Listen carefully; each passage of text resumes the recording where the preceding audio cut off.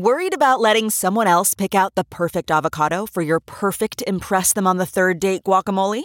Well, good thing Instacart shoppers are as picky as you are. They find ripe avocados like it's their guac on the line. They are milk expiration date detectives. They bag eggs like the 12 precious pieces of cargo they are. So let Instacart shoppers overthink your groceries so that you can overthink what you'll wear on that third date. Download the Instacart app today to get free delivery on your first 3 orders, while supplies last. Minimum $10 per order. Additional terms apply. This podcast is brought to you by eHarmony, the dating app to find someone you can be yourself with. Why doesn't eHarmony allow copy and paste in first messages? Because you are unique, and your conversations should reflect that. eHarmony wants you to find someone who will get you. How are you going to know who gets you if people send you the same generic conversation starters they message everyone else? Conversations that actually help you get to know each other. Imagine that. Get who gets you on eHarmony. Sign up today. My guest on the podcast today is Jonathan Noltley, aka MC Bliss, from the Australian hip hop group Bliss and Esso. I'm guessing if you are a Gypsy Tales podcast listener, you know who Bliss and Esso is. You've heard some of their amazing music. I think they're up to 6 studio albums now, and then 3 of these are #1 debuts on the ARIA chart. So these boys have been killing it for a very, very long time. I was introduced to Bliss through my podcast agent, as I like to say, Sam Moore. This one isn't as long as we normally do, purely because we met up, we said, should we get some food before the podcast? And we ended up basically doing a whole podcast before the podcast, which is lost to whoever else was in the cafe in Avoca Beach, or actually Coco Cabana Beach. But yeah, I really enjoyed my conversation with Johnny, and this will be a reoccurring podcast. I'm going to get him back on because I enjoyed the chat. We didn't get to touch on as much as I would have liked to. So let's just call this part 1 for now, with an open-ended part 2. Enjoy. So this is just going to be an extension of breakfast, I'm guessing. It is. We already kind of started getting into some good shit. That's all it is. It just started. As we were speaking, I was like, oh man, we're on mindfulness already. We're doing this, we're doing that. It's like we should be fucking recording. I know. I'm all about that deep and meaningful shit. Like sometimes I listen back to the podcast and I'm like, fuck, just talk about some light shit. But I don't know. It just feels like that's where all the goodness is at the moment. Yeah, and especially, I guess, especially if you got something in common with the other person, you're both on a similar vibe. It's real easy to talk about it, and I'm kind of stoked to talk about the shit because it's what I'm living and breathing right now. Like all those, just the things that surround my life right now. So to connect with people that are kind of on that wavelength is pretty cool, and compare notes. You know what I mean? Dude, you're right. And you said some stuff, this morning that like definitely made me think.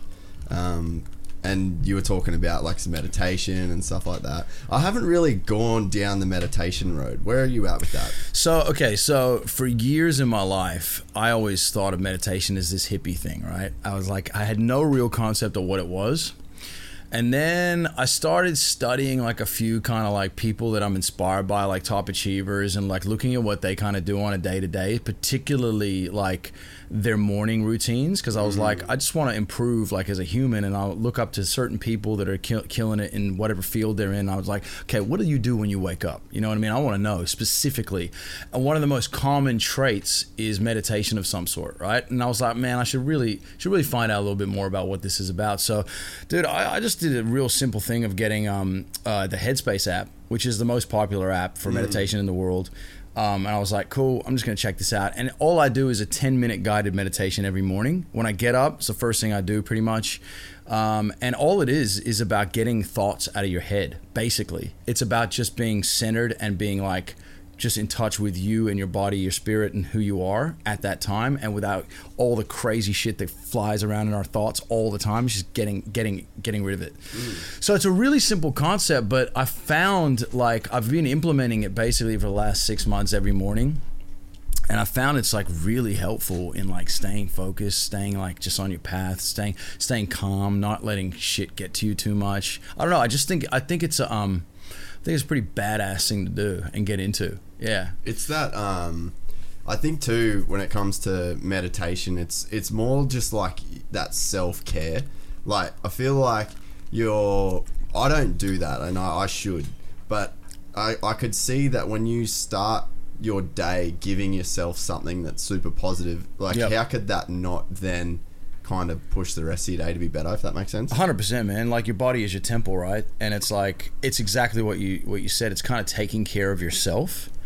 And it's real easy, like, you don't even realize it in life how much our environment affects us, and outer influences actually guide your path, right? And meditation helps you get back to you and about what you actually want to do, and making sure you're on the path you want to be on, and not letting too many influences and shit fly in your environment fly into your life to constantly sidetrack you.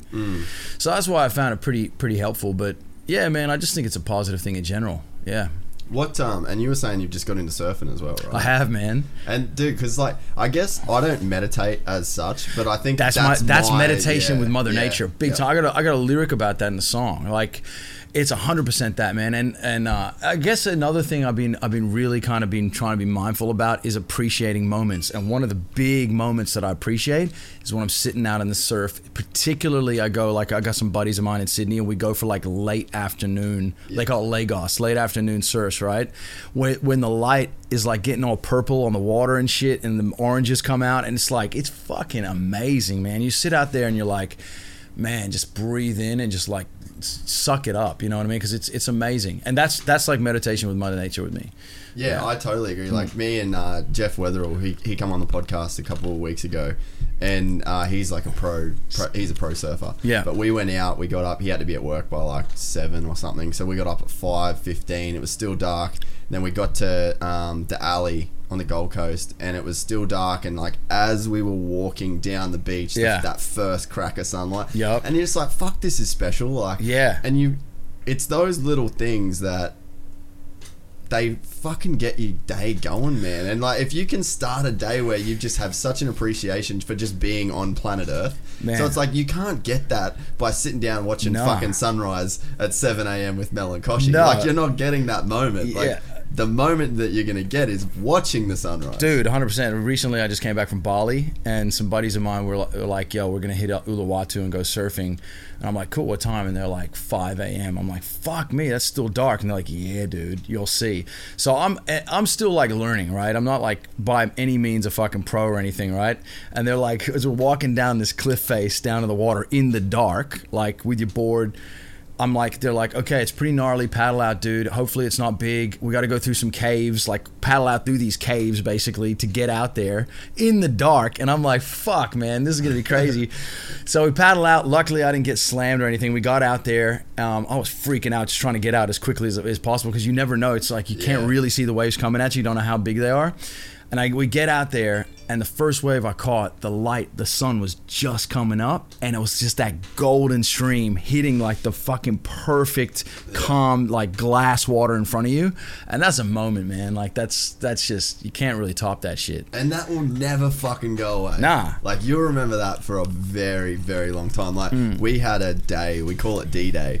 It was at a place called D Street in Encinitas. Yeah. And, it was Thanksgiving, and there was a fucking massive swell, and it was just as I got good enough to start surfing good waves. Yeah. So I was like right on that beginner stage to where I just felt comfortable.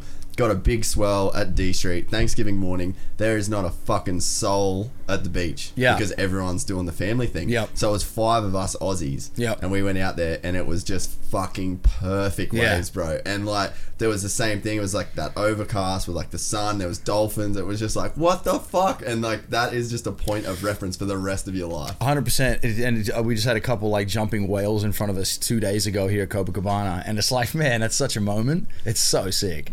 You got to chase them in life. Eh? Yeah, 100%. And I think it's all about learning to appreciate it at the time.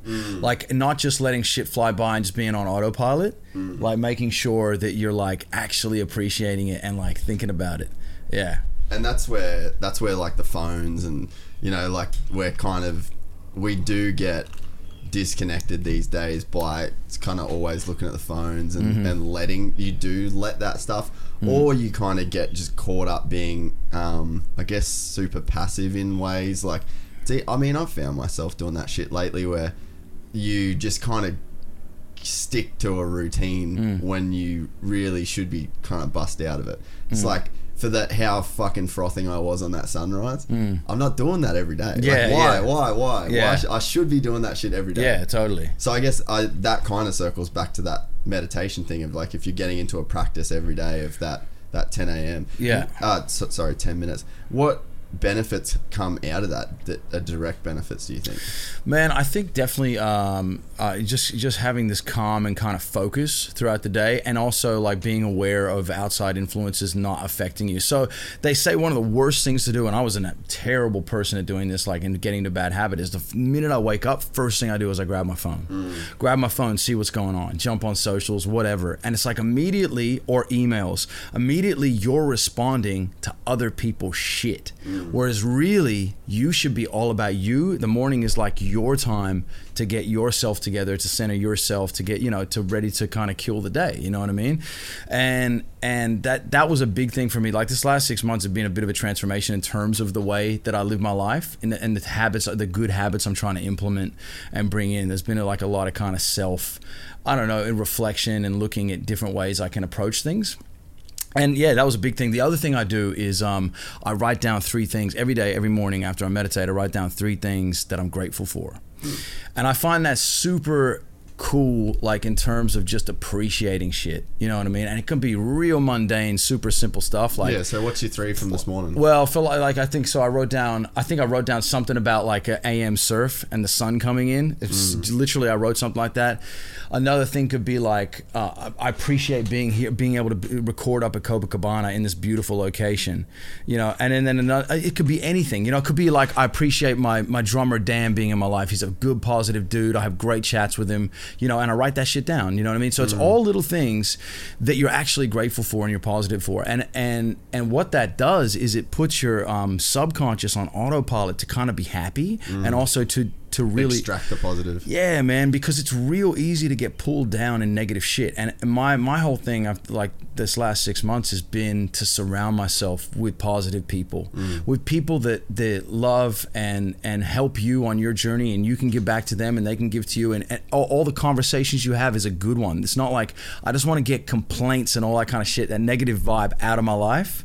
And it's it affects all of us as humans. There's always ups and downs and all that kind of stuff. But as much as possible, I like to stay on that positive tip, because it just infects everything else with positivity, and you set yourself up to win. Do you know what I mean? Well, there's just momentum in life, and that momentum can either be like a snowballing shitty momentum, or it can be like, you said that you're on that positive tip, and it's just like, fuck, bang, bang, bang, bang, bang, damn, all this good shit just keeps happening, and it's like, it is this thing that you have to cultivate. I don't think people are going to give you like anything, whether it's not people, maybe it's like the world. Like, the world isn't actively out there to give you something. No, the world doesn't care. It's indifferent. Yeah, and it's all about like whether you're a negative or a positive person. Yeah, there might be experiences that are negative that happen to you, but it's about like cultivating your perception of those events, because it's like the world isn't actively out there to fuck you over. 100% not. But it doesn't give a shit if you're happy or sad. It doesn't give a shit. It's the world. So it's up to you to do that. That's right. And everyone's got their own world in here, right? So it's all about how, and that's the one thing you can control, is your world in here. So I'm all about making sure I set myself up to win, and whether that's I'm setting myself up in a good environment that is positive, surrounding with the right people, doing everything I can to better myself as a person. Yeah. That's kind of been my tip for the last 6 months. So what was it all right, let's go back to 6 months then, to the day where you said, maybe there wasn't a specific day, but like to the point where you said, fuck, I've got to change something. Like, what was it? It was, I'll tell you exactly what it is. So I've been in this game for a while, right? And like, living the kind of rock star lifestyle of like gigs all the time, there's a lot of fucking partying and a lot of like, you know, in the music industry, you can't escape.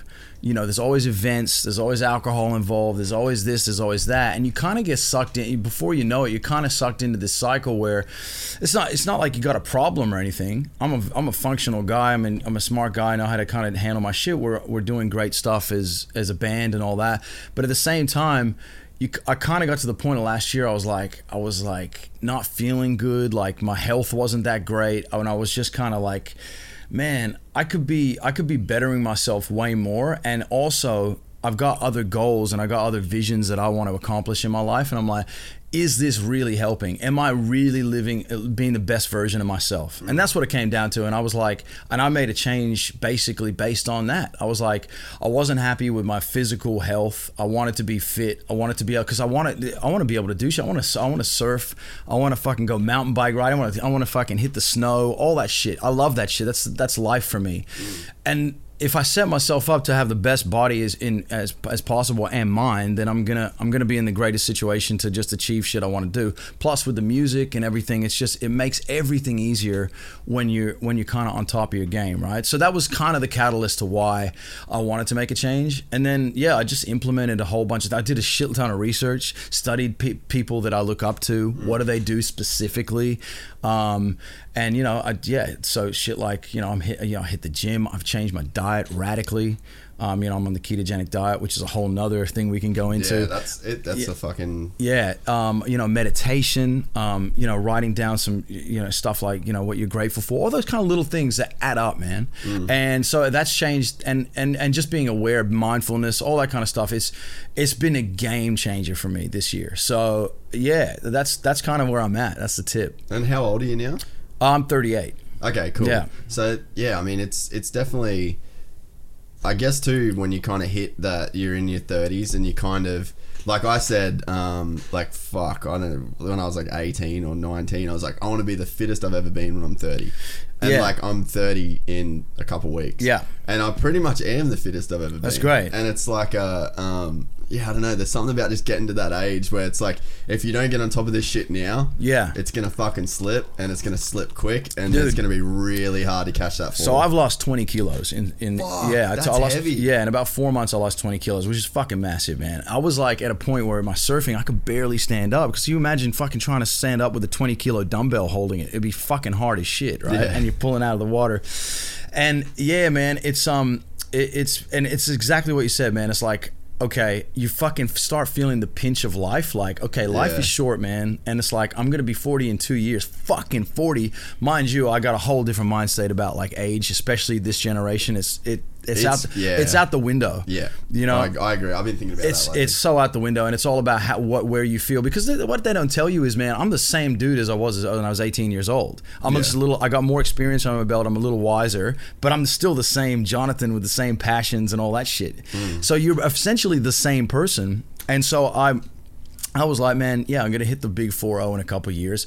I want to be going into that shit at the absolute peak of my life, like killing it. Like I don't want to be overweight, feeling like shit, like not attacking my dreams. I want to be killing it in every way and just be feeling good. And that's kind of where I like kind of pulled the finger out, and I was like, I got to do something. There is that old narrative of like you're at your peak at 30, 35, and then it's all downhill from there. No way. But that's the old narrative, right? That's so the old narrative, man. And it's like, you look at Jay-Z, man. He's gonna be rocking on stage till he's 70, and that's the way I look at it, man. I'm gonna be fucking doing this shit for a long time, and it's gonna work moving forward. Age is not applicable like it used to be. Yeah. And it goes the same thing with like having kids and having families. All the traditions of you got to do it by this age or this age, it's out the window. We're gonna live a lot longer because of science, medicine, and knowledge, and taking care of ourselves, and that changes the game. So I don't subscribe to the old philosophies when it comes to that. Yeah, I've obviously, like, because I'm at the about to be 30 kind of thing, so I'm like in that headspace now. Man, you got nothing to worry about, dude. It's so relative though, right? Like you you think about where you only really think about yourself and where you're at and where you've been, kind of thing. But like, because I've just really got into jiu-jitsu. Okay. And it's like a 12-15 year black belt. And I'm not in it. Wow. Like right now I'm in it. Like I want to get a black belt. Yeah. Like I'm fucking keen. Yeah. And it's like, dude, I'm gonna be a white belt for like a year and a half. Yeah. And you know, like that's the thing that the first person, the day they walk into the gym, they get the same thing as I'm gonna have for like 2 years. Yeah. And that's like, it's gnarly when you think about I guess like how committed you have to be through that. Yeah. But I'm gonna be like a 42-year-old black belt. That's so dope, it's though. Fucking weird. And man, like, it's weird to think about that. But shit. it's super dope, and having a long-term goal like that, you know, I'm sure you got many others, but that just as a small thing, that's really cool. One of the big things that helped me out with you know, my kind of 6 months like life reset, I like to call it, is my drummer Dan. He called me up one day. He's like, "Yo, I'm doing this marathon in Noosa in May, right?" And I'm like, "Fuck, I'm gonna do that." He didn't even ask me. I was like, "I'm gonna fucking do that with you." And that was in my mind. That became this goal that I had set way off in the distance. Like it was like 5 months away or whatever. So I had 5 months to get myself ready to that point. And having those long-term goals, man, is so important. Did you end up doing the marathon? Yeah, I did. Fuck yes. Yeah. That's sick. So 5 months training, you did a marathon. Yeah, but this is the crazy thing. I hurt my heel like 3 months out or something, and it was taking a fuckload time just to recover. So I couldn't basically run. So I was doing other shit, like I was on the bike or I was surfing or whatever. You know, like my general fitness was pretty good. I was lifting weights, but I hadn't really run, right? And then it was funny, like my drummer was like full blown training for it, and I ended up getting like 3 minutes after him, and he couldn't believe it because I hadn't really trained. But it was by far one of the fucking hardest. I'm never gonna do this shit again. Yeah. Like I'm glad the box is ticked. Yeah. But I'm not a fucking runner, man. Like fuck that. It was horrifically painful to go through. Fuck. Like I think about it now. How long was it? But it was okay. Did you do it under 4 hours or? Yeah, no. So technically it was a half marathon, right? Oh, okay, I did a half, but still, that shit gnarly. is fucking hard as shit. I'm not okay, and there's no fucking around. Yeah. And so it was 21 something K or whatever, right? Yeah. So it took me, I can't remember, I guess like 1:55 or something, 1 hour 55. But I didn't stop. My main thing was pretty fucking good. And I did it with a couple of buddies that were fitter than I was. And we were running together, and they were kind of like, I'm going to walk for a bit. And I was like, I got to the halfway point. I was like, you know, I've come this fucking far. I'm not going to fucking stop. I'm just going to fucking do this. As Forrest Gump this bitch. I wanted to prove it to myself. And dude, your legs are killing you, like killing you. But I got through it. And that was a great moment, just of like, if you like, just in physical grit, you know, mental grit. Well, it's got to be more mental than anything. It's totally a mental game. Your legs are supposed to fucking run. Yeah. But your mind is the one. Your mind is like, motherfucker, like, you don't need to do this, bro. There's no fucking Tyrannosaurus Rex chasing your ass down. Like, nothing's trying to clip you right now. Just fucking quit. Yeah, and in a weird way, man, it's kind of like, I felt like it was a pretty rad life metaphor for like just sticking with something. Fucking oath, man. Yeah, and just being able to achieve what you think would be almost impossible and just fucking doing it. So that I'm really happy I did it. Yeah. But dude, you'll take that experience through the rest 100%, of your life, man. 100%. Yeah. It's funny, I had a fucking crazy edibles experience that like I sort of put down to fucking running a marathon basically. Oh, really? Because it was like I was on a plane. It was actually next to fucking Brisbane, and I just went fucking way too deep. And I was like, because I haven't done a marathon, but I've done like some really crazy road rides on mountain bikes and like 100K road rides and like 6 hour mountain bike rides where you're doing like 6,000 feet of climbing. So I mean, I've kind of been in that hurt locker place before where you want to quit and your legs are fucked. But I'd never really done it like mentally. So then I got fucking deep on a flight from and it was like 6 hours of just fucking turmoil. Oh, because you would be eating edibles. Yeah, right. like way too much, dude. Like probably 6-7 times more than I'd ever had before. What? But by accident. Oh, right, okay. Yeah, I had a terrible experience with that shit. Yeah, and I've just gone like, I just went so fucking deep. And like, so I guess I'm sitting there and I'm like texting my friend. I'm like, fuck, man. Like, I think I messed up. Like, how much was actually in this shit? Yeah. And I'm like, okay, yeah. If you get it wrong, you're fucked. And there's no escape. You're done. You're in, and you got to go ride it out. Yo, big time. So I'm texting my mate. I was like, fuck, I fucked up. And then anyway, so I sit down on the plane, and then I'm like, I put the fucking tray down. And I'm like, all right, cool. I'm sweet. And I felt like I was about 3 hours into the flight. Yeah.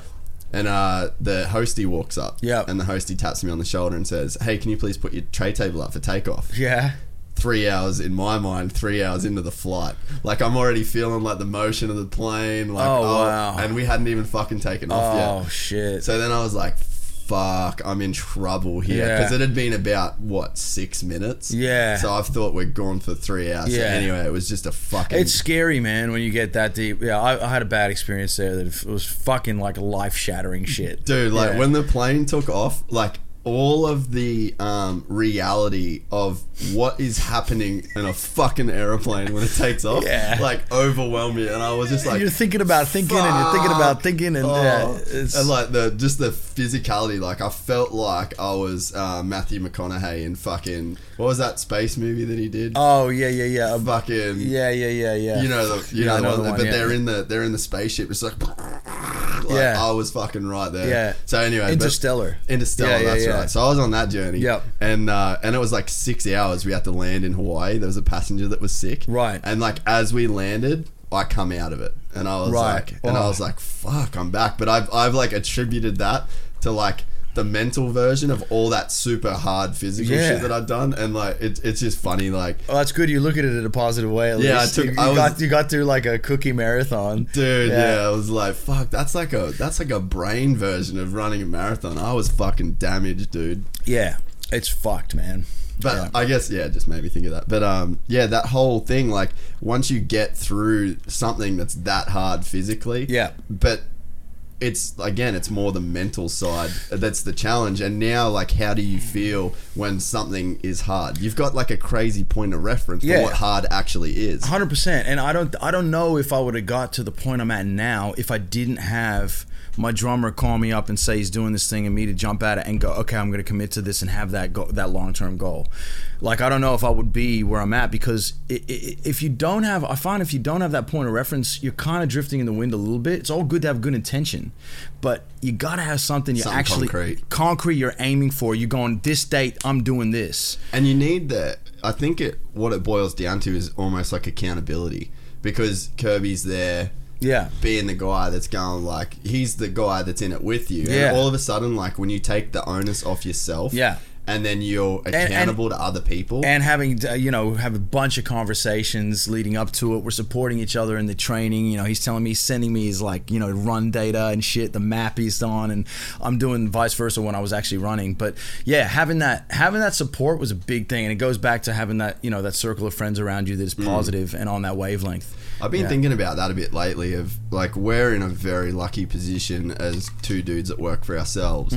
That, like, if there's a fucking dipshit that you don't want to be around, clip, see ya. Yeah. But like, fuck, man, I really feel for the people that are stuck dealing with just pieces of shit in their workplace, or you know what I mean? Like, they kind of can't escape that stuff as easy as... Well, and what's even worse is people that don't realize that they're in that's because negativity breeds negativity. Do you know what I mean? It's just like positivity breeds positivity. It's the same thing. And people that don't realize they're in that cycle and it is affecting them, and it's bringing down their world, but they're not mindful of it.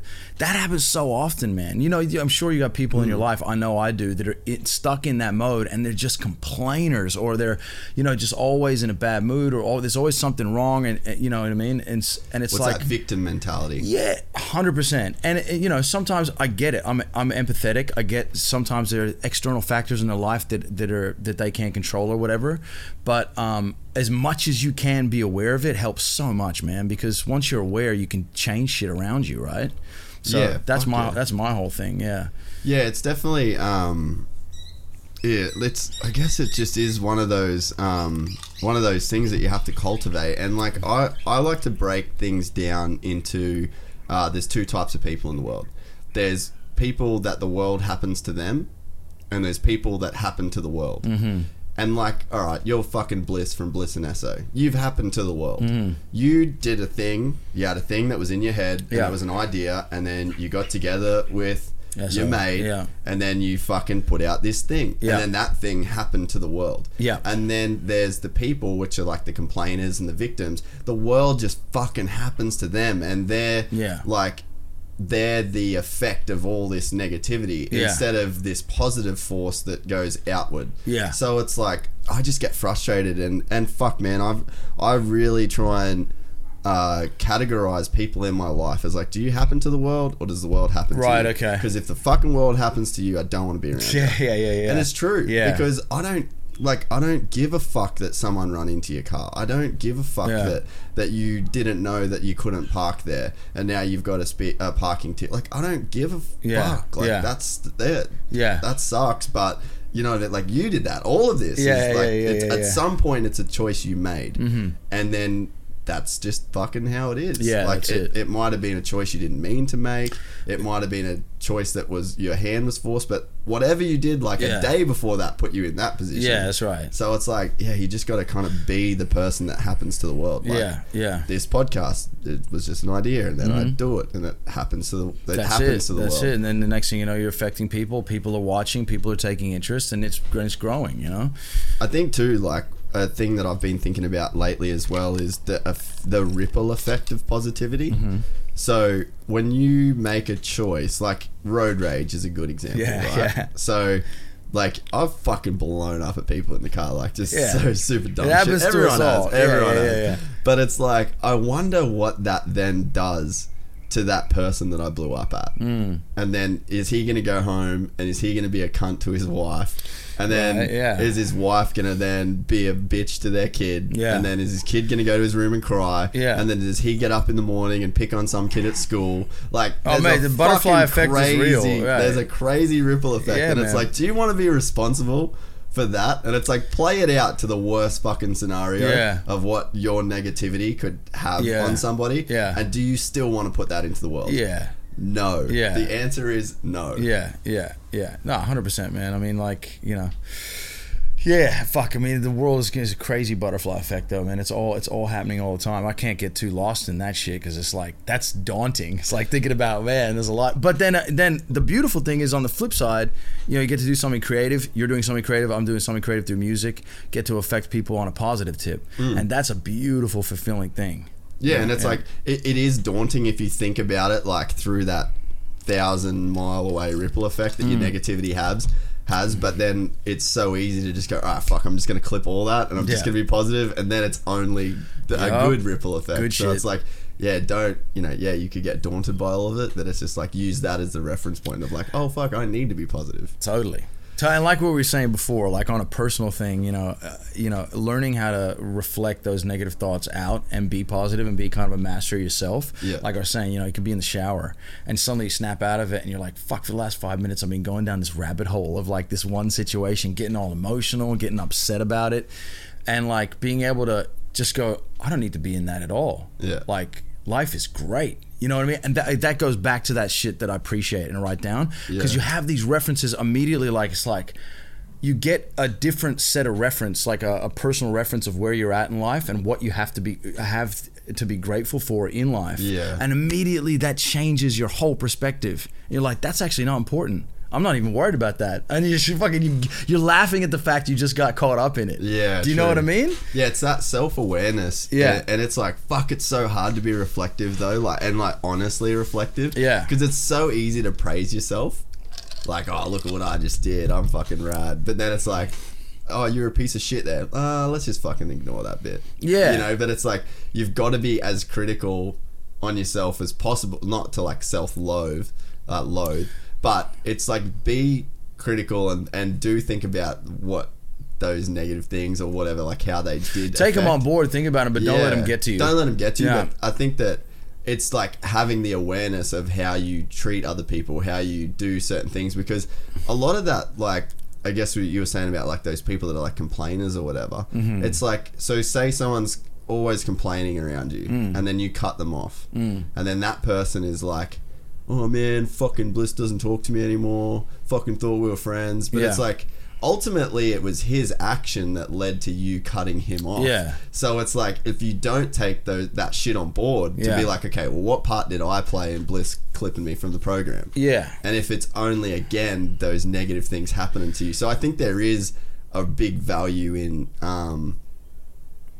looking at yourself and through a critical lens and saying like, what does this shit affect? Yeah. Because that you complaining all the time was the reason that Bliss fucking clipped you from the program. Yeah, totally. And you know what? Some of those people are so deep in it that they probably will never look at that, and they probably will not realize it. And it's always the victim thing. You know what I mean? But like what we were saying before, man, life is short, dude, and like your ultimate happiness is fucking paramount. You know, and you want to take care of other people and be positive to other people, but not at the detriment of yourself. When you know you're just in a situation that is just not bringing you happiness or anything. It's like, well, fuck that. You know what I mean? Fuck that. Do you have a thing now where you like wish that you'd got on this program sooner? Fuck yeah. Man, 100%. Like it's but you know what? It's everything happens. It all leads up. Yeah, man. And I feel like a lot of this shit you kind of know already. You know, and you've heard it before, and you go, yeah, that's probably true. That's true. But it's a whole different thing when you actually implement it. Yeah. When you actually implement it, and then you look back at like 6 months, you go, fuck, man, I've totally done like a total flip on what I was. You know what I mean? And like not just mentally, but like physically and everything. It's a trip out, and then that spurs you on and gives you more momentum to keep going. Yeah, I was gonna say like you're probably at a point now where you're like, fuck, I wish I did it sooner, but like holy shit, like look at where I'm at now, and you've got that point of reference to be like thankful for in a way. Cheers, bros, because you've you know the other side, you know the 20 kilo heavier version of you, so it's like makes it that much more appreciative of the negative 20 kilo version of you right now. 100%. And and the thing right now for me is, I mean, if I look back at the last 20 years of being a rapper and all that shit, there's probably no more than maybe 3 or 4 weeks in that 20 years that I didn't have a beer. Do you know what I mean? Right. Having like, because it's just everywhere, right? You know what I mean? And like, I'm nowhere near was an alcoholic or anything, but it's just the way we live, especially in Australia. Drinking is so. It's a culture. It's a culture. It's everywhere, and also binge drinking is such a culture, and you don't even realize what binge drinking is until you actually realize what it is, and you're like, everyone binge drinks. Yeah, like that's a label that people are like, I'm not really a binge drinker. It's like if you fucking throw up from drinking alcohol, you're a binge drinker. Yeah, or just like have like fucking 20 drinks in a night, you're a binge drinker. But anyway, yeah. I guess. So the last 6 months I haven't drunk, right? I haven't drunk, partied at all, and that's. Is everything okay? Hang on, I'll just make sure. Oh, I think it's just because it's not plugged in. Yeah, it's still going. Have you did the power work? Yeah. Yeah, I just cool. didn't plug this one in. Just give me 2 seconds and I'll chuck the charger on it. Yeah. It's all there. It's just the screen goes when it's it goes in like sleep mode. Yeah. And I was like, fuck. Was it still recording? Yeah. Yeah. Fuck, I would not be pumped on that. Yeah. Fuck, man, it flows so good with you. It's so easy to talk to you. Yeah, no, vice versa, bro. Yeah, it's crazy how people are really getting on that kick too. Like, I feel like there's a lot of people that want to be on that program of improving their lives. Yeah. It's like, it seems like, sort of hate to say it's a trend, but it does seem like a new trend. Well, it's a great fucking trend if that's the case, because there's nothing but good shit for people if they're picking up that. It's I guess I'll like. And we're back. Sorry, people. What you were saying before about the whole age thing is rad, because my uncle, he was on the podcast a couple weeks ago, and he's fucking like 60, and he mountain bikes every day. Okay, yeah. And it's like, so what you were saying about your whole perspective of age, that shit's changing, bro. Like 100%. Keto, like living on a keto diet, Yeah. like your insides. Say if you didn't do this thing 6 months ago, Yeah. like your insides in 5 years of living the old way is going to be like a 70-year-old dude. Fuck yeah. But then if you stay on that keto thing Yep. till you're 60, it's Yep. like your insides just fucking stay good. That's right, and the beautiful thing about the human body is it's constantly growing and recycling, and actually you can actually reverse negative effects that you've done in the past. You know what I mean? But yeah, it's a similar thing. One of my cousin's partners, he's like 60, and he's like a badass like heli ski guide and like kite surfer and like mountaineer. He's climbed Everest, and he's 60 and he's still doing it. He does yoga every morning, and it's like, I told him the other day, I saw him in Bali and we went kite surfing, and I was like, dude, you're an example of who I want to be when I'm 60. I'm going to be my version, but I want to be in a state where I'm still doing all this rad, active shit that is like the spice of life. And I want to take care of my body and just be in that zone. Because he's the youngest 60-year-old you've ever seen. Like, and that's so rad. Yeah, there's a lot of those fucking dudes getting around now because, and like our generation, we're the ones that are really going to lead the charge on 100%. Because we're on the cusp of the curve of the knowledge as well. Exactly. Like, you got your entire fucking human history worth of knowledge on there. And like, dude, even like with jiu-jitsu, for me, it's like I can go to class every day like I do, and I can train every day. Yeah. And then if I really want to get weird, I can fucking sit on YouTube all day, every day, not watch the same video twice, because there's just this ocean of people's knowledge that they just put up for free. Yeah. And then you can then take that back. So it's like totally just as an example of like what you can fucking learn. Yeah. If you really want to, like, when was the last time you watched like normal TV? I was just about to bring this up. Like, it's amazing. Like, I basically only watch YouTube now. When I watch 100%. Shit, it's just YouTube, and it's shit I want to watch. It's shit I search for. I'm not going to sit and watch a channel that panders to shit I'm not interested in. Have some and have commercials. Fuck commercials. Yeah, that's the biggest waste of life I've ever seen. So it's like, man, 100%. It's a totally different day and age in the way we consume content, and the pool of knowledge is astronomical now. We are so blessed to be living in this day and age where we basically saw the birth of the internet, and it's like it's a massive moment in human history. Fuck yeah, dude. And to be part of it is pretty. That's another thing to be grateful for. You know what I mean? It's like it's pretty special, and the amount of opportunity that the internet allows us is fantastic, especially for people like me and you doing 100%. Being our own bosses and doing our own vision.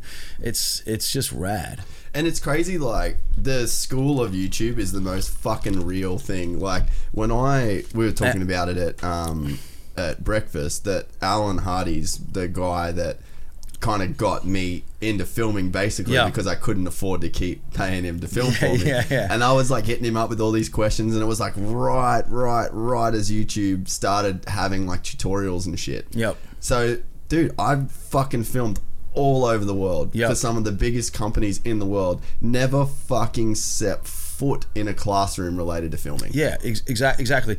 Even when I started learning about food and diet and exercise, 100%. First of all, this is fundamental shit that should be taught at school, and it wasn't for me. I never learned about any of this shit relating to food, and it's so crucial to the human being, right? And it makes me think, like, there's so much we got a bit of an archaic education system, but this new school of YouTube or a new school of internet, you can search for so much shit and learn so much. It's all available to us. You know what I mean? You just fucking type shit into Google and you fucking got tutorials on fucking everything. Yeah. Oh, dude. And the food thing's a crazy resource. The fitness thing's a crazy resource. Yeah. Just the aspirational element of, like, I'm sure before you went to Ulu, you were fucking looking up dudes surfing that wave, and, like, you can just get inspired by people. You can be 100%. Empowered by people. Yep. You can, absorb knowledge, and it can give you mentors, online mentors, big basically time. Like, because it's allowing you to fucking suddenly be in someone's world, and they're killing it in their field, and you're totally tapped into it. And then you got another 5 other people that are killing it in their field, and you're tapped into that, and you're just constantly absorbing and learning. It's rad, man. Well, that's what we were talking about as well, where that's kind of been the thing that I've learned through the podcast, is that I'm a blessed person to get to associate with the people that I do. And even though, like, a perfect example, like Sam Moore puts us in a group text. I've never met you. Yeah. Sam puts us in a group text. Yeah. I respect the fuck out of Sam. Yeah. You respect the fuck out of Sam. Yeah. Then instantly there's we can be fucking mates, because if he's totally, you know what I mean? It's totally. that whole deal. Yeah. And then from there, I can give access to the people that listen to this, 2-3 hours with a guy that's fucking killed it in his life through these things. And it's like, well, you can you just can have a conversation. Like, people are listening to us have a conversation about what's worked for us in life. Totally. And it's like, if you're one of those people and you might be listening to this and you're like, fuck, man, maybe the world does happen to me. Maybe I do complain a lot. It's like, just spark those little sparks that then you can give people. It's like, this shit just didn't happen before. Yeah. Like, if you were born in fucking Bamaga in Cape York, like, you were exposed to Bamaga, Cape York. Or back even when I was a kid growing up in Cairns. Yeah. Like, we didn't have a computer till I was maybe like 15. Yeah. So it's like, you think about my circle of what I got to experience in life up to 15 was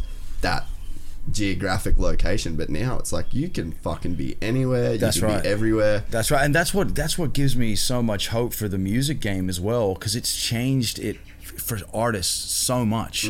So there's the whole argument about musos don't make the money they used to make, blah blah blah, but at this flip side, you've opened up your access to the world so radically more and empowered artists through the internet to do it themselves and be able to reach people and all that. And I love that. That to me is exciting, you know what I mean? Like, actually playing the game of, like, I get to make my art myself, control it myself, have my own vision, and then be able to talk and relate to my fans and give it to them immediately myself, and be a part of that, and not just be a part of this huge machine, and be a kind of almost like laying back and going, okay, well, here's the music, get it out there, you know what I mean? Like, yes, I'm not saying that is definitely a way, and we've used that way in a bunch, but also having the other way as well to be able to do it yourself is so rad. And then it's like, I guess your future and your existence, it's in your hands. Like, you're the one driving the ship. It's not like you drive it to the point of handing your music over and then be like, well, fuck, hope it works. It's like, you can have that. And it's like, if you really get after something and you really put it in the work, and then you're doing that work once the music's released, you're doing the touring, you're responding to fans, you're like, it's fucking there. Like, you just have to really work to take what's there, it's not up to, and I guess too, it's not up to somebody to decide what's cool. Like, I don't want to be in the hands of someone else's decision making or to someone else's, like, approval. Do you know what I mean? Like, well, for sure. Like, you look at like, one of my favorite bands is Linkin Park, right? So I grew up listening to, that's probably the band I've listened to the most. And there's Mike Shinoda did his Fort Minor album, and there was a song on there where he talked about the process of the record label saying, like, you just play the keyboard and Chester's gonna sing, like, we're not gonna do the rap rock thing. And they were like, fuck that, we're doing the rap rock thing. And they're so good they did, because they made themselves unique.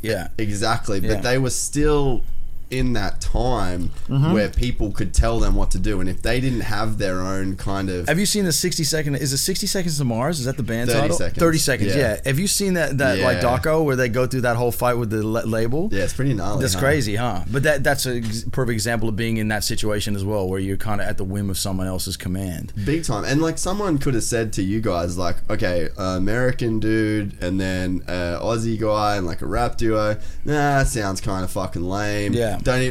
We don't even want to go there. They might not have even got to as far as playing the demo, because they might have just thought, like, oh, I don't think the market will like that. And it's like, you could get shut down. So, like, say my goal was to be on the radio. They'd be like, nah, I don't really like your voice. You haven't really wowed me in these 5 minutes. You're not on the radio.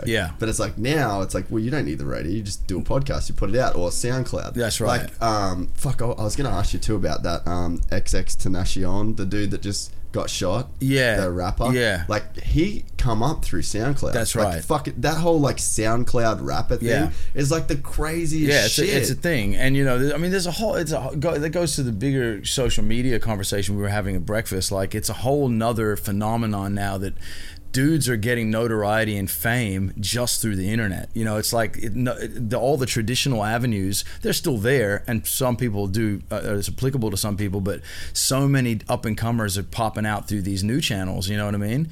And it's crazy, man. Like, we were talking about Instagram models or whatever, it's like, it's a whole nother beast, Did you follow much of like what happened with that whole shooting and shit? No, not really. And to be honest, I didn't know that much about the dude. But it was I mean, I've heard stories about like he did like a Instagram live or something, so dudes knew where he was gonna be, and that kind of led to. It was like a planned thing. I don't know if that's right. Yeah. That's what I've heard. But man, it was amazing to see so many of the iconic rappers that I look up to, and seeing, because I didn't really know the dude. Have you played his album at all? No, dude, play his fucking latest album. It's crazy. But to see their reaction to it was crazy, and I was like, fuck. Yeah, you should listen to the album. That shit is so fucking horrific, man. I hate that shit. Just to be a fucking 20-year-old kid, man. But like the whole that whole game of like wearing 1.8, like I was just on Lil Pump's Instagram, and he's another one of those fucking SoundCloud crazy dudes. Yeah. He had a $1.8 million diamond pinky ring on, and he's like putting it all over Instagram. It's like, motherfucker, there's people in like full poverty like 15 miles from where you live. Yeah. Like you're in Beverly Hills. Fucking Inglewood ain't that far away, son. Yeah. Like, and you're putting out that you've got all these fucking rings on, you got these teeth and all that. Like, you're just asking to get fucked up, and that's what happened to that ex kid. Yeah. And it's like he had $310,000 cash in a fucking Louis bag. Yeah. When he got jumped. Yeah. And it's like, fuck, do you need all that shit? Yeah. But again, there's a weird rap culture in the US. Well, there is. It's so opposite around like here, but I know, isn't it weird? Yeah, it's polar opposite. But yeah, man, I used to get hella angry at like rappers when they'd be on their ignorant shit. Like now I've kind of come to accept it. It's like whatever, everyone's cool, everyone's doing their thing, and that's cool, and I just try and stay positive about it. But I used to get angry, like, you know, thinking about like, man, you got this voice to reach millions, and you're rapping about this shit, and there's all these problems, and you could be shedding light on this and that. Yeah. If I was in your position, that's what I'd be doing. You know what I mean? And now I kind of don't let myself get too upset about it. It is what it is. People are doing their thing, and everyone's an artist. That's cool. You know what I mean? I'm just gonna do me. And yeah, that's what it's about. But yeah, it is crazy, that whole culture. And then there's that other dude, the dude who fucking Tekashi. Yeah, man, throwing on these guns and shit like a crazy lunatic. Have you listened to his shit though? Yeah, a little bit. I hate to say that I like some of his shit. Yeah. Okay. Fuck, I hate that I'm saying that. Okay. I don't. Man, the raw. It's just too over the top rah for me personally. It is full on. Yeah. But like, fuck, there's just something like, and I know that I don't like it, but there's something about it that just really sucks you in. Like I was, I had a comp on like a fight, and I was fucking pumping his shit right before. I just felt like a fucking killer. I'm not gonna lie. But it's a new phenomenon of rapper, isn't it? It's fucking crazy. And like you're a MC, right? Like you can get and fucking spit, and then you get into that whole mumble thing. It's like humana, and I'm just like, the fuck you, like, what is this that you're doing? Doesn't seem like there's the same skill, and it's more about that image. It's like, about swag. A lot of it is about swag. Like that Tekashi kid, like he can't really fucking rap, and I've listened to it, ashamedly, I've listened to a lot of his stuff. And there's songs where when I first started listening to it, I was like, this is the same song that you're doing. Like the flow and the hits, it's the same hits, it's the same words that you're using as an anchor for your sentences. Yeah. And I'm like, there's nothing real here, but what it is he's got 69 tattooed on his face. Yeah. And he's got purple hair. Yeah. And he's crazy as fuck. Yeah. And that's what sucks people into, like the narrative of this and it's almost like they become these caricatures, not artists. That's right. But you know, similar shit happened with Tupac, man. Tupac, if you really go back and listen to his whole shit, all of his songs, like so much of the lyrics is about the same shit. He's got a few topics and a few rhyme words that he uses a lot, but it was all about his passion. It was all about his delivery. And you know, I love Tupac. Like he was an icon to me. But it's a similar thing where people kind of get in their lane and they just kind of keep repeating a very similar story over and over again. But yeah, I mean, like, I don't know, man, like it's the beauty is now there's so much shit out there, you can just pick whatever the fuck you want. You're not getting told what you have to like. Exactly. Dude, I fucking, you watch it, it's in that whole trap and like the mumble rap thing now, and it's like you just see these buzzwords now, where it's like Rari, skirt, like, and it's and then every fucking dude, and it's like that's why that's why I'm like, I love Kendrick, because he'll sit back and you guys do the same thing. It's like you're not just pumping out these songs just to stay in the charts. It's like you're working on a body of work. That's right. And then when Kendrick come out with Damn last year, it was like, fuck, there was no trend in that. There was no jumping on these buzzwords, and that's like Drake does a lot of that shit. Like he'll kind of just put stuff out, even though that motherfucker's crazy and he's talented. Yeah. But he's on that kind of always staying on that he wants to be relative all the time, as opposed to like just letting the body of work bring him back to relevance, if that makes sense. Yeah. I think a lot of artists do that now. Yeah, I mean J. Cole's recent record I really was digging, where he kind of commented on the rap game itself and about these kids that are like putting these crazy influences out to other kids, and then they're thinking that's what it's all about, you know. And then I mean him breaking down, you know, and actually speaking to some of these rappers, you know, like, you know, this is what you're doing, but this is what's going to happen if you don't watch it, you know. And I quite dug where he was coming from, his perspective there. Yeah, he's one of those guys as well that sort of just, you know, wants to put out the body of work. But I get really frustrated, and it's probably the same, like, I guess reason you said you were frustrated, but it's like me and Dad, we were on the couch the other day and an ad come on, and it was for a new original Showtime series about a fucking black thug trying to fucking make money and not go to jail. Yeah. And I'm like, okay, well, this is the narrative that we're not allowed to push. Yeah. We can't talk about that anymore. We're not allowed to say all people are like this, all fucking like create these stereotypes. But then it's like, these are the people that are choosing to keep pushing this stereotype. It's like, give me some fucking real content. Yeah. Then just like push that same thing. And I think like movies do it, and then a lot of rap does it, and it's like money, bitches, hoes, money, bitches, hoes, money. And it's like, fuck. But it's been like that forever. I know. Like, it's literally been like that forever. And we like, B&E has been so on the tip of not doing that, and that's like helped to kind of shape our style and our sound. You know what I mean? It's like the anti that, because it's just, it just gets fucking old as shit. Mind you, I like myself a nice ignorant track here and there. Fuck it, I'm saying I like that shit too. I love that shit. Like, sometimes I want to put that shit on. I was just listening to the new Anderson .Paak, Bubbling, right? Yeah. And the fucking video clip is so fresh. This fucking money machine spitting out money everywhere.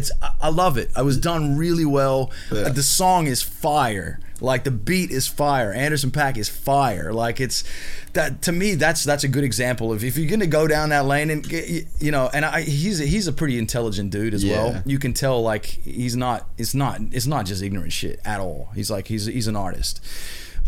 To me, that's a great example of like taking that theme and doing it fresh, doing it well, son. Yeah. But you see now, when you get dudes that step out of that lane, they have success. So it's like, it's almost, well, I guess you've got to have talent to step out of that lane, because you almost don't need a whole lot of talent. Yeah. Like Tekashi, perfect example. Like, he's not a fucking talented rapper. Yeah. But he's talented at cultivating an image and a storyline, and like living as a character. Yeah. People buy into that shit. Look, the dude's killed it, man. It's I mean, yeah, as much as I might not get into his art, but fuck, you know, power to him. I just hope the guy's safe and he doesn't get himself into stupid trouble, because he after that X thing, he posted I follow him on Instagram too. Yeah. Sorry. Yeah. He posted a video being like, "Yeah, man, I didn't know this shit was so real, and fucking, I don't want to do dumb shit." And I was like, man, everyone's been telling you this shit. Yeah, I'm pretty sure I saw a Charlemagne interview where Charlemagne like broke it down and said, "Son, you're gonna end up in jail or dead if you don't pull your head in." Yeah. Basically something to that they sent. And I was like, man, I hope he does listen, because, man, you can get yourself into fucking trouble real quick. And you know what? I watched a video. I did like that when that Charlemagne interview come out. Like, I'd heard of him, and I'd had his music through like Rap Caviar on Spotify, the playlist. So you kind of I was hearing him. But yeah, when that Charlemagne interview come out, I went down that Tekashi fucking rabbit hole for a few hours on YouTube. Yeah. And he got into a fight at LAX. Yeah. And I was like, motherfucker, you can't even fight. Yeah. Like, you're talking all this shit. Yeah. Like, you would want to be able to throw hands, son. But like, he just couldn't even fight. And I was like, fuck, you're doing all this shit. You're like, you're not actually even fucking hard. Right. Right. So I was like, man, you might be in some serious trouble. Yeah. But I guess it's just they're hanging around people that can, so. Right. Yeah. It's just, yeah, go ahead. Well, I was going to say, like, why is the Aussie hip-hop scene so different? Like, is it Do you think that if we tried to do that shit, like it'd just come across super fucking fake? It just wouldn't. It just wouldn't be real, and people would see through it in 2 seconds. You know, that's the beauty of the vibe here, man. It's about real shit. It's about Australia is not about that. The culture isn't like that here. So why rap about something that doesn't really exist in this country? You know, I mean, of course it does in pockets, but on the greater scale, not really. And it's a crock of shit. I don't want to be pushing like some bullshit image that I don't live. I just want to be myself. That's the whole point of art, right? Because then it comes hard to keep up to.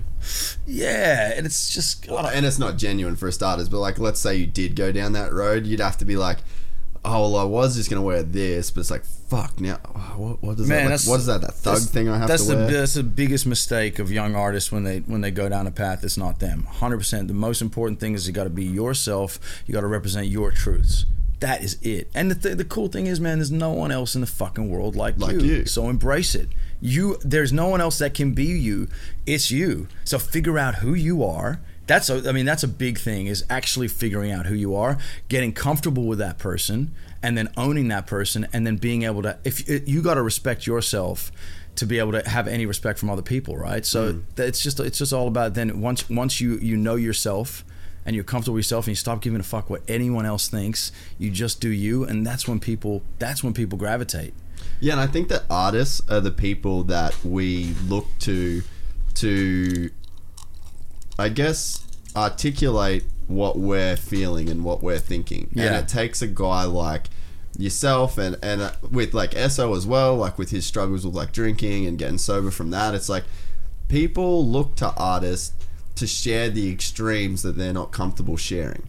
And I think that's why I think artistry, whether it's in the form of like movies, music, poetry, writing, that's never gone out of style, and it never will. Is because we need those people to take like those personal liberties to say the things we're not brave enough to say. And when is it that you connect the most? When you relate to something. Yep. So if you hear a rapper talking about a struggle, you go, man, I've been through the same shit, I can't believe that. Suddenly, man, you're so much more of a fan or like an appreciator of that artist. A big time, man. It could be little things. It just makes you love the person because they're speaking the truth, you know it's real, and in some way you relate to it. And that's the beautiful thing. So yeah, that's for me, man, that's what I just continue to try and do with my art, is just like tell the stories that I've never told about myself or whatever, and I feel like I could share. I never like to like preach or like you should do this, you should do that. It's more like I just want to let people in and let them know my story, my struggles, what I've done, ways that I've improved myself, whatever it may be. And if they can grab a nugget of inspiration or a nugget of being able to relate to it, then fucking great. That's what it's about. And I think that it takes bravery from your end to then put yourself out there, like put 100%. Those things out. But is there like therapy in that, do you think? 100%, man. Yeah, it's, first of all, if you're writing a song, you're like, man, I really want to say something about this topic or whatever. The actual artistry and the process of writing it is like therapy, because you're kind of analyzing your thoughts, and sometimes you'll sit down and write a song and you're like, fuck, I've never really sat down and thought about this particular thing and analyzed it, and that whole process is like self-therapy, you know what I mean? And then the best thing about it is when you can flip a dark time or a story into something positive and affect other people in a positive way.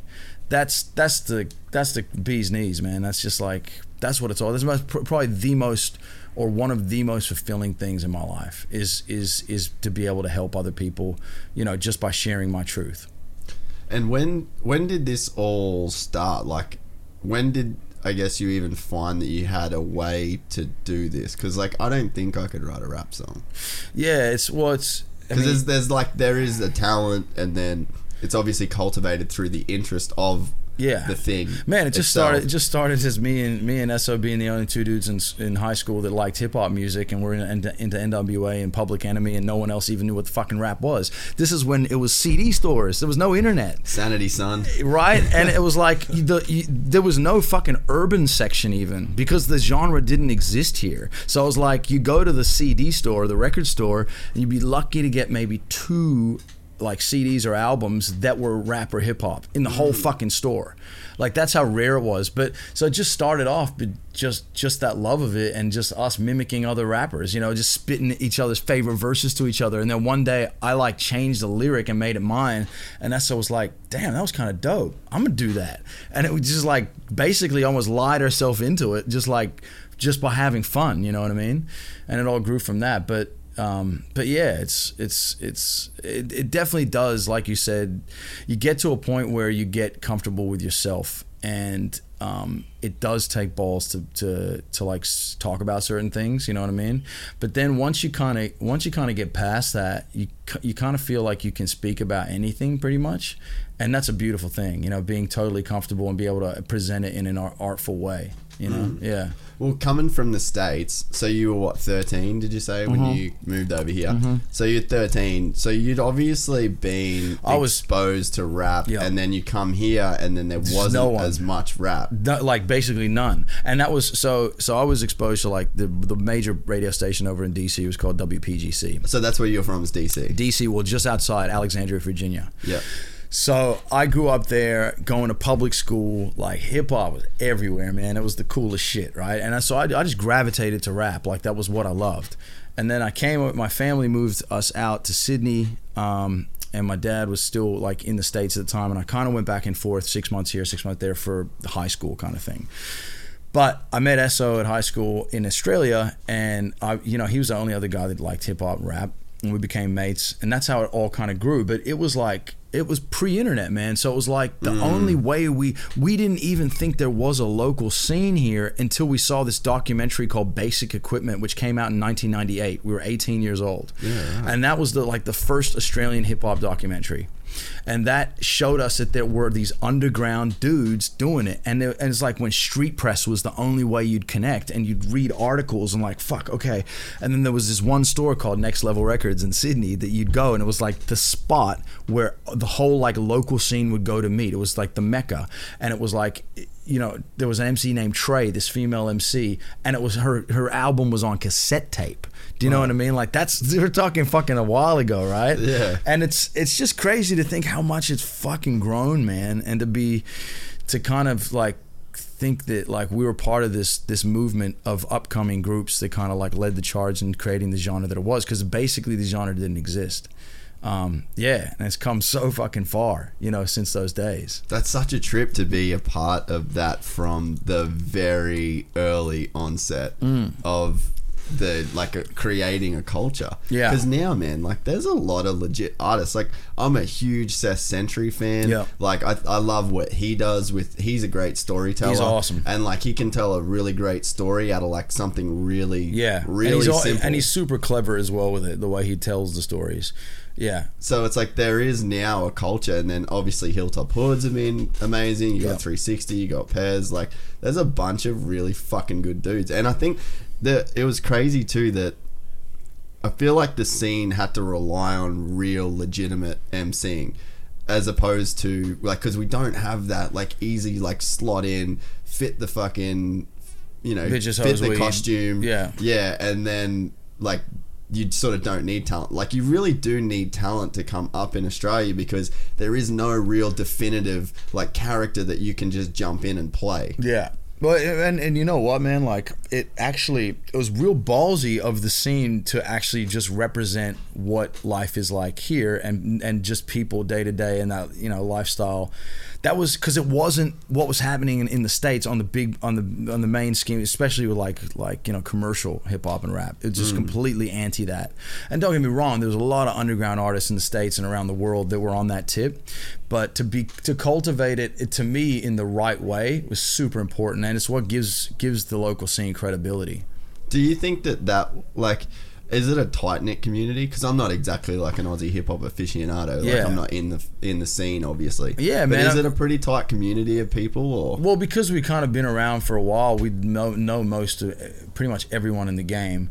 There's a lot of up-and-coming people nowadays. Like you listen to Triple J Unearthed, that's when you hear some of this new school influence coming in. Yeah, right. Like I was listening to the Triple J Unearthed like Spotify playlist earlier today, and there were some cats on there that sounded like it was some mumble shit from trapping, son. It was trapping hard, and I was like, and there was a couple of lines in there talking about gats, and I was like, damn, there's none of them here, motherfucker. Yeah, I mean, if there is, you must be really hard. So yeah, that was interesting. And you know, I don't know anything about the people. They might be living that, but that's all good. But yeah, that was interesting to see. That, I mean, definitely the influence is coming across. You listen to the new Thundamentals single, that like you can hear the influence of what's happening over in the States coming in that chorus. I think it's a dope track. I can't even remember what it's called, but the chorus is fire.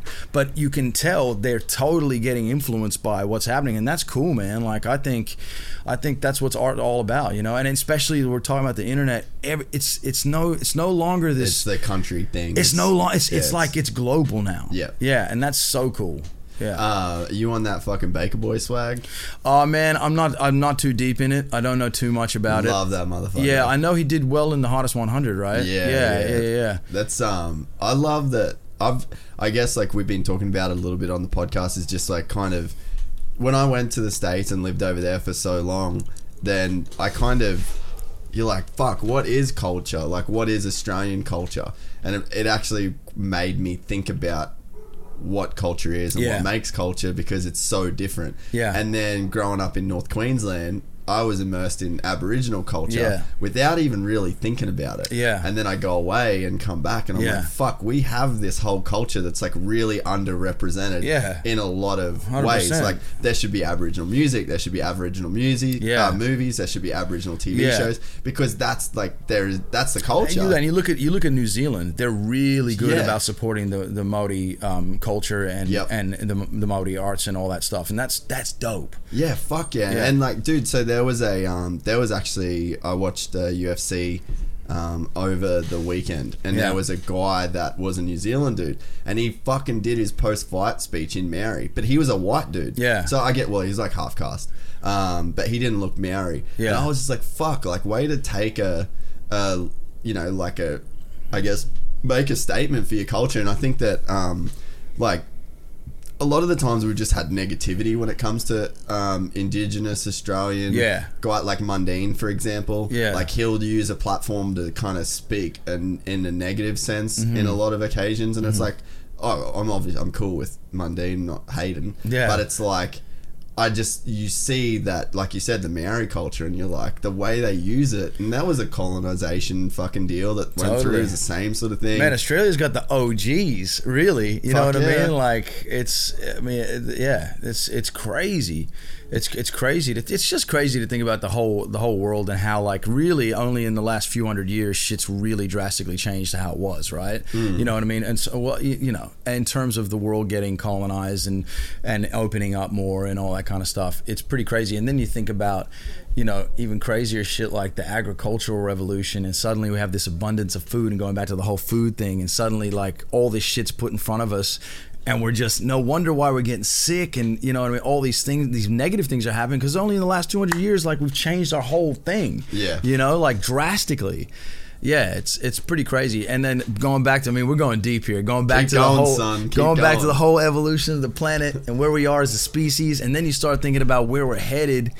You know, Mars, son. Yeah, man. Elon, bring it. And like, yeah, it's fucking crazy. It's a great time to be alive. And I wished, I guess, like, while we're talking about that, like, my message for all of this is like, just fucking stop and chill. Yeah. Everyone just stop and chill. Yeah. We're all fucking, everyone's angry at Trump. Everyone's angry at this. Yeah. Everyone's a fucking rapist. Yeah. All white men suck. Like, all this shit just keeps getting thrown. I'm like, shut the fuck up. Everyone stop. Just chill. Look around. Yeah. Look at where we are. We're all fucking living in houses. We're all pretty well nice to each other on a day-to-day basis. Like, shit is pretty good. Yeah. And we have access to change the stuff that we don't want to change. Like, you can fucking Google if you're fat and go, how do I not be fat anymore? It's like, there's no... There's no one's fucking holding the keys, the secrets behind a gate anymore. Yeah. Like, it's all out there. Yeah. And it's like, I just wish there was a bit, like you said, like, everyone stop, chill, go for a surf. Yeah. Go for a fucking run. Yeah. Hug your mum. Yeah. It's all, That's it, man. Peace, love, unity. We're doing good. That's it. But I guess, like, it's funny that whole thing become, like, hokey and fucking hippie. You know? Yeah. It's like, when did just the nice being nice be this hippie thing that's like counterproductive in a way. Yeah. Because it sort of was labeled that in the 60s, really. Well, yeah, 100%. The peace, love, unity movement, all that. Yeah. It's like, well, that's fucking as real as it gets. Fuck yeah, man. Fuck yeah. I guess, where are you guys at musically now? Is it hard to keep making music after, 18 years of being together? Or is it this constant thing where, like, you're almost a new person in the last 6 months? So is it like this new album is like from this new dude? It's just more fun. It's just more fun to be had. It's like there's nothing better than getting re-inspired and inspired again and again for different things. The world is growing. Influences are always changing. You're always learning as a human. All this shit funnels into music, you know. So it's I never want to make the same record again. You know what I mean? I always want to evolve. And that's the key, man. And it's always like making music is supposed to be fun. Like I want to be inspired to do it. It's like it's when you're hungry and when you're doing something that it doesn't feel like work. That's the gold. Because you want to. That's, you know what I mean. People like, oh, is it? They ask me, is it hard? You've done. Yeah, it's been fucking hard as shit. Like growing our career from nothing to what it is now. But I've enjoyed every second of it because it's fucking what I want to do. You know what I mean? And having that passion is so crucial to anything. If you're gonna do anything in life, it's like, number one, figure out what you fucking love. That's the first thing. Don't do shit you don't like. Yeah, and figure out how that's gonna work for you. I sold shoes for fucking part-time, selling kicks, and I was out the back like emailing my manager on my BlackBerry every fucking 5 seconds, figuring out our touring routing for our first Australian tour. We went and did shows in regional Australia before anyone else had done hip-hop shows. It's just having that drive and that hustle, man. That's, for me, that's what it's all about. We kind of changed topics a little bit there, but there's no rules, man. That's it, man. Yeah. What was it like almost trying to convince people that Australian hip hop was a thing? Like, was it I mean, it's never like an overnight success because the business is always like a fucking crazy work in progress. Like, I guess even now you barely feel like it would still feel like a work in progress. 100%. But it's like, did the music, did people take to just the product? Yeah.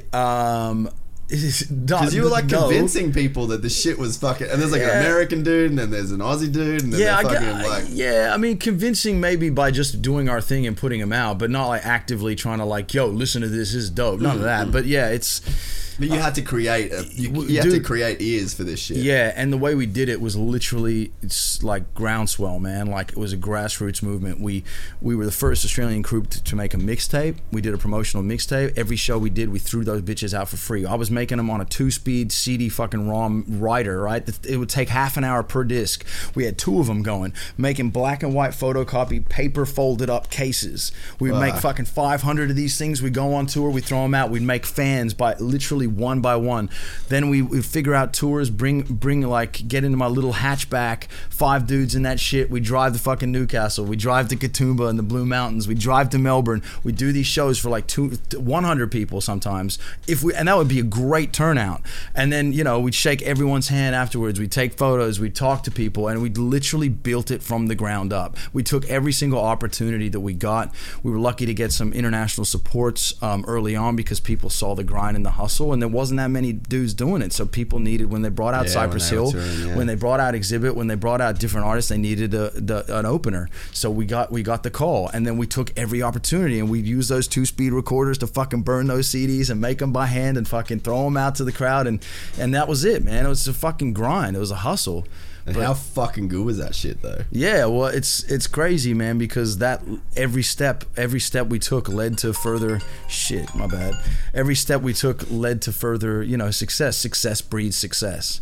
Yeah. It's crazy though. Like, I bet that you look at those times now with like so much love.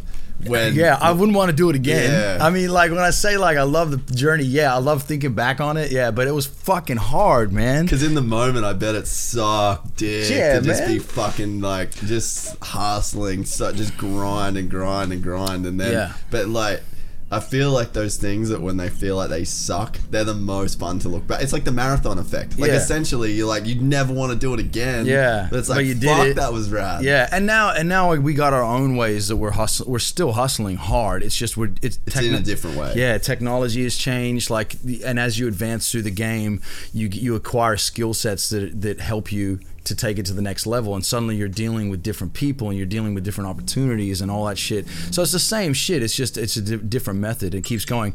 And you know, it's like when I look back on it, like that was fucking the hardest slog ever, but I just did it because it's like you're passionate about it, man. Like you just want it, you know. And because of it, you don't look at it like this grind. The worst thing for me ever was when I was working at the Kick store. Like and the way I defined it was I was working for someone else's dream. Fuck that. It's like, I want to work on my dream, you know? And look, I get it. It's not an easy thing. If it was easy, everyone would do it. Yeah. It's hard as shit, and it takes a fuck ton of commitment. But, you know, if you want it, you can get it. It takes commitment too that is just like fucking not justified. And like, it's what we were saying before when you were like, just asking about the podcast and stuff, and it's like, no, I'm taking like a fucking huge hit. Like, I'm now broke. Yeah. When I don't have to be fucking broke. Yeah. But I really want to do this and only this. Yeah. So it's like you just have to take the hit. Yeah. And it's like it's like blind faith in a way. Yeah. And because I guess like sometimes you're the only person that can really believe the vision. Yeah. And I mean, you had Esso that obviously he really believed the vision as well, but it's like it's in a time when so few people genuinely believe in what you're trying to do, and you have to just fucking put the blinders on to all of that shit that says this won't work. Yeah, man. And have like that blind faith for a fucking really long time. The biggest thing for me was like getting it past my parents, right? Because my parents were like, when are you gonna give up this hobby and get a real job, son? Like constantly, right? And they were like, you gotta go to university. And I didn't really want to do it, and I was like, okay, well, if I'm gonna fucking do it, I'm gonna do it in something I'm passionate about. So I did fine arts, I did film and sound, right? So every single major project I would center around Bliss and Esso. Whether it was website design, I'd build our website. Photography, I'd do our press shots. Fuck yeah. Yeah, video clips, I'd do our video clips. Sound, obviously, music. So I basically got a degree working on B&E, which was brilliant. I made it work for me. But man, there was a point where like I wasn't getting on with the major like lecturer dude. I did our first video clip, which was for Dreams, and he almost failed me. And the guy, and I remember there was another dude in the class who was like killing it. It was like all on the art, you know, like there's a whole like philosophy and this deep fucking analyzing of art, right, that goes into art theory. And I was kind of not really into it. I was like, man, I just want to do what I like. And this guy was like killing it with the marks and stuff. This was a student. And he was the top of the class, and I was basically the bottom of the class, right? And I remember he came up to me after I like presented the video clip for Dreams, the B&E video clip. And he came up to me, he's like, yo, don't listen to anything the fucking lecturer is saying, dude. You're gonna fucking kill it. He's like, you're gonna kill it. I remember him saying that to me, and I was like, fuck yeah. And that was cool from him to say that, because he was deep in that game, that art theory game, but he could see what I was doing was actually practical, and I could apply the skills to what I wanted to do. So yeah, that was a moment. But yeah, back to my parents, man. It was like the day I got to the point where my dad was like, shit, because he was helping out with like some of the business affairs stuff and the accounting, because he's an accountant, and it was slowly a band is a business basically, and when you start, you're slowly making money, little bits and pieces, and you're just pumping it back into the projects, right? And there was a point where he actually kind of turned to me, he was like, I think this could be a real thing. And that was a moment for me, because it suddenly stopped. My parents stopped being like, get a real job, and they started just full going ham out supporting me on what I was doing. And that was a real cool thing, man, because it's hard, man. Like, especially young people coming up, you got the influence of your parents, right? And you know, and it can be super hard when they don't see you know, like your dream as a reality, or like an actual career path, or something that you can actually achieve and be successful in, you know. So for me, that was a big moment. When was that? Like, in terms of the timeline of the B&E career story? It's fucking hard to say. It was definitely after Flowers and the Pavement. We were on Obese Records, and it was still kind of like, in their eyes, it's still kind of a hobby. Because I was still working part-time at the Kick store then. We were still touring, And then we signed with Elusive, and we put out Day of the Dog, and I think it was like we started getting a bit of momentum, and then leading into Flying Colors, which is where we really started hammering, and that's when like that was our first gold album. Now it's platinum. That was, you know, we got an ARIA for that album, Best Urban Album, and that was when things started really rolling, and that's when the numbers started coming up big time in terms of attendance to shows and shit. I remember like when we first sold out the Metro Theatre in Sydney, it was like a venue that we had like opened up for so many times to other people, and that was a moment, man, to sell that out yourself was like, fuck. It was like, if I look back on when we were opening up, that was like a pipe dream. Like like how the fuck are we gonna get 1,200 people here? Like and pack this dope theater out, you know? And then when we did it, it's like, yeah, so I guess to answer your question, I don't really remember exactly where it was in the timeline, but I remember it was definitely a moment when it did happen. You know, I'm sure I could figure it out, I guess, if I could I guess it's not put like it all together. But important, but exactly, yeah. But I mean, it took literally years and years of hustle to get even to that stage, to get to the point where your parents are like on board. Like, and don't get me wrong, they were on board, always supporting, but it was always still want the best interest for you. And it was always like a hobby. And my dad was always like, yeah, you got this degree now, you should be sending out resumes to get like a graphic design job at an agency. That's what his whole thing was. So he was like on me about sending these out, and I was like, I just want to rap, you know, I just want to make music.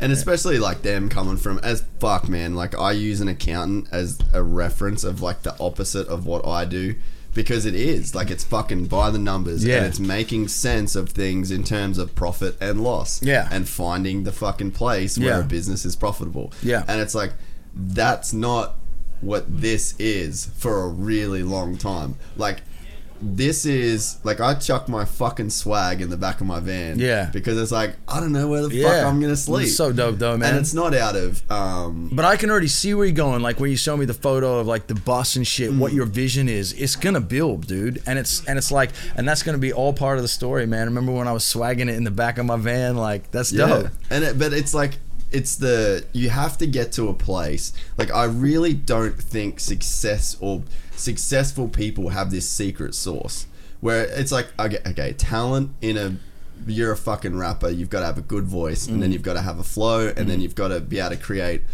like lines and narratives and tell stories, then you've got to be able to perform. So like, in terms of what you're doing, there's definitely a talent based thing to where it's like same as being an athlete or whatever, but it's like, you say you use the athlete, it's like, how many of the dudes are the super fucking talented dude that just doesn't want to train as hard as the next guy? That's right. So it's like, there's really no formula or there's no secret sauce in success. It's not this random thing that will happen. It's like fucking purely based on hustle, man. 100%. But you have to be smart to pick the thing. Like, you need to know yourself and know what you're good at, and then triple down on that shit. That's it. And we were talking about Gary Vee earlier. Like, that's one thing that I definitely do agree with him. And I also do agree with him when he talks about, you have to not give a fuck about what the people in your life think to a certain extent. 100%. I definitely do agree with that. 100%. And then, but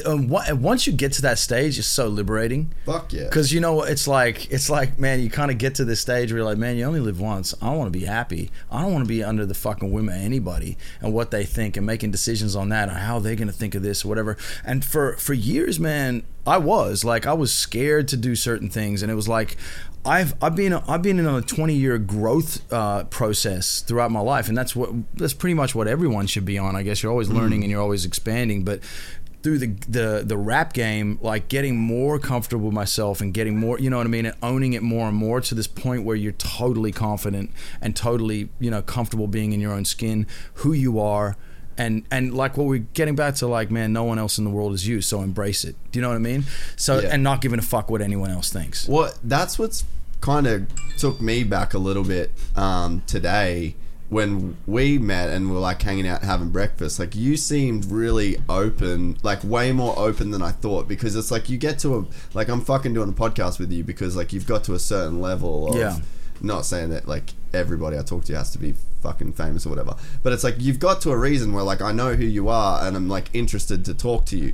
But it's, you instantly come across as a guy that's like really willing to like ask questions and talk back. Dude. And I'm like, and it's like, fuck, like you've reached a level of like you've got to this point, you're Bliss from Bliss and Esso. Yeah. And you could be cruising and not be on this like fucking bell curve of growth still. Yeah. Like you could stay kind of where Sure. you're at. Yeah, you can But spin your I wheels. think that's fucking pretty cool to see. That's what it's all about, man. Like, and I didn't expect that, I guess is what I'm trying to say. Yeah, cool. Yeah, I mean, man, to me, it's all about like, I'm interested. I'm interested in what other people are doing. I'm interested in what's working for them, what isn't working for them. I want to know exactly, specifically what they're doing to, you know, implement certain things or whatever. It fascinates me, all that shit. And to me, man, it's all about fucking asking questions and growing and learning. Like, fuck. I think when people get to the point with ego where they stop because they think they're the shit and they think they already know it all, fuck, that's the moment you just lose. Yeah. That's the moment you lose. Dude, I'm so sorry. I fucking totally forgot. I knew I had an appointment at 2. Yeah. What are you gonna It's do? 2 now. I've got a thing. Let me just call him real quick. Yeah, See if that's I can cool. put it off. Yeah, that's all right, because cool. I'm enjoying this. No, that's all good. Yeah. Yeah, I'm so sorry, dude. I just that's all I thought we'd start a little earlier and we had breakfast and I kind of forgot. No, that's all good. Yeah, we'll fucking just do another one at some point. Yeah, man. cool, man. No, I've had a ball talking to you. Yeah, no, it's been great, man. Oh, flip them. Yeah, that's it. So yeah, well, I probably should wrap it up at like 10. No, that's Yeah. all good. Cool. Is there anything else you want to talk about? So let's talk about some shit where people can like fucking reach you and all yeah. that shit. Oh, yeah. Well- tell the people what you got going on. On the socials, you mean, where they can reach me? Just whatever the fuck you want. Fuck, Promote man. some shit. Shit, man. You selling I mean, t-shirts? hey. You fucking selling shows? What are you No, selling? we actually got to get it. We got to get. Oh, fuck me. So sorry, dude.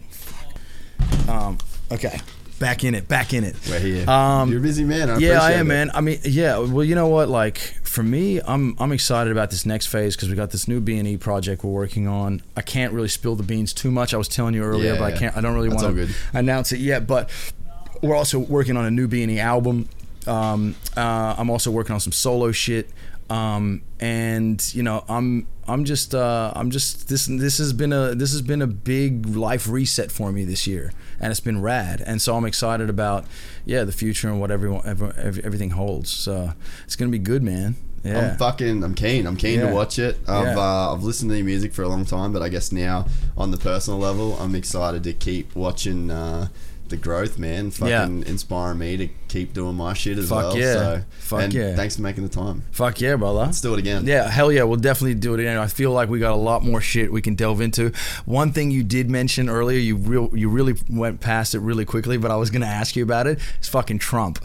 I thought I was gonna say some stuff Yeah. too, but what do you think of that? Yeah, I mean, real quick, like, it's funny, man. I watch the news now about him like it's a TV show because every fucking day there's something gangbusters crazy going on. Yeah. And it's like, man, he is such an insane fucking person and the shit that he's doing is so whack in so many ways. But I can't stop watching it. I'm like, I gotta check in with this idiot again, you know what I mean? Because he's a fucking idiot, you know what I mean? Dude.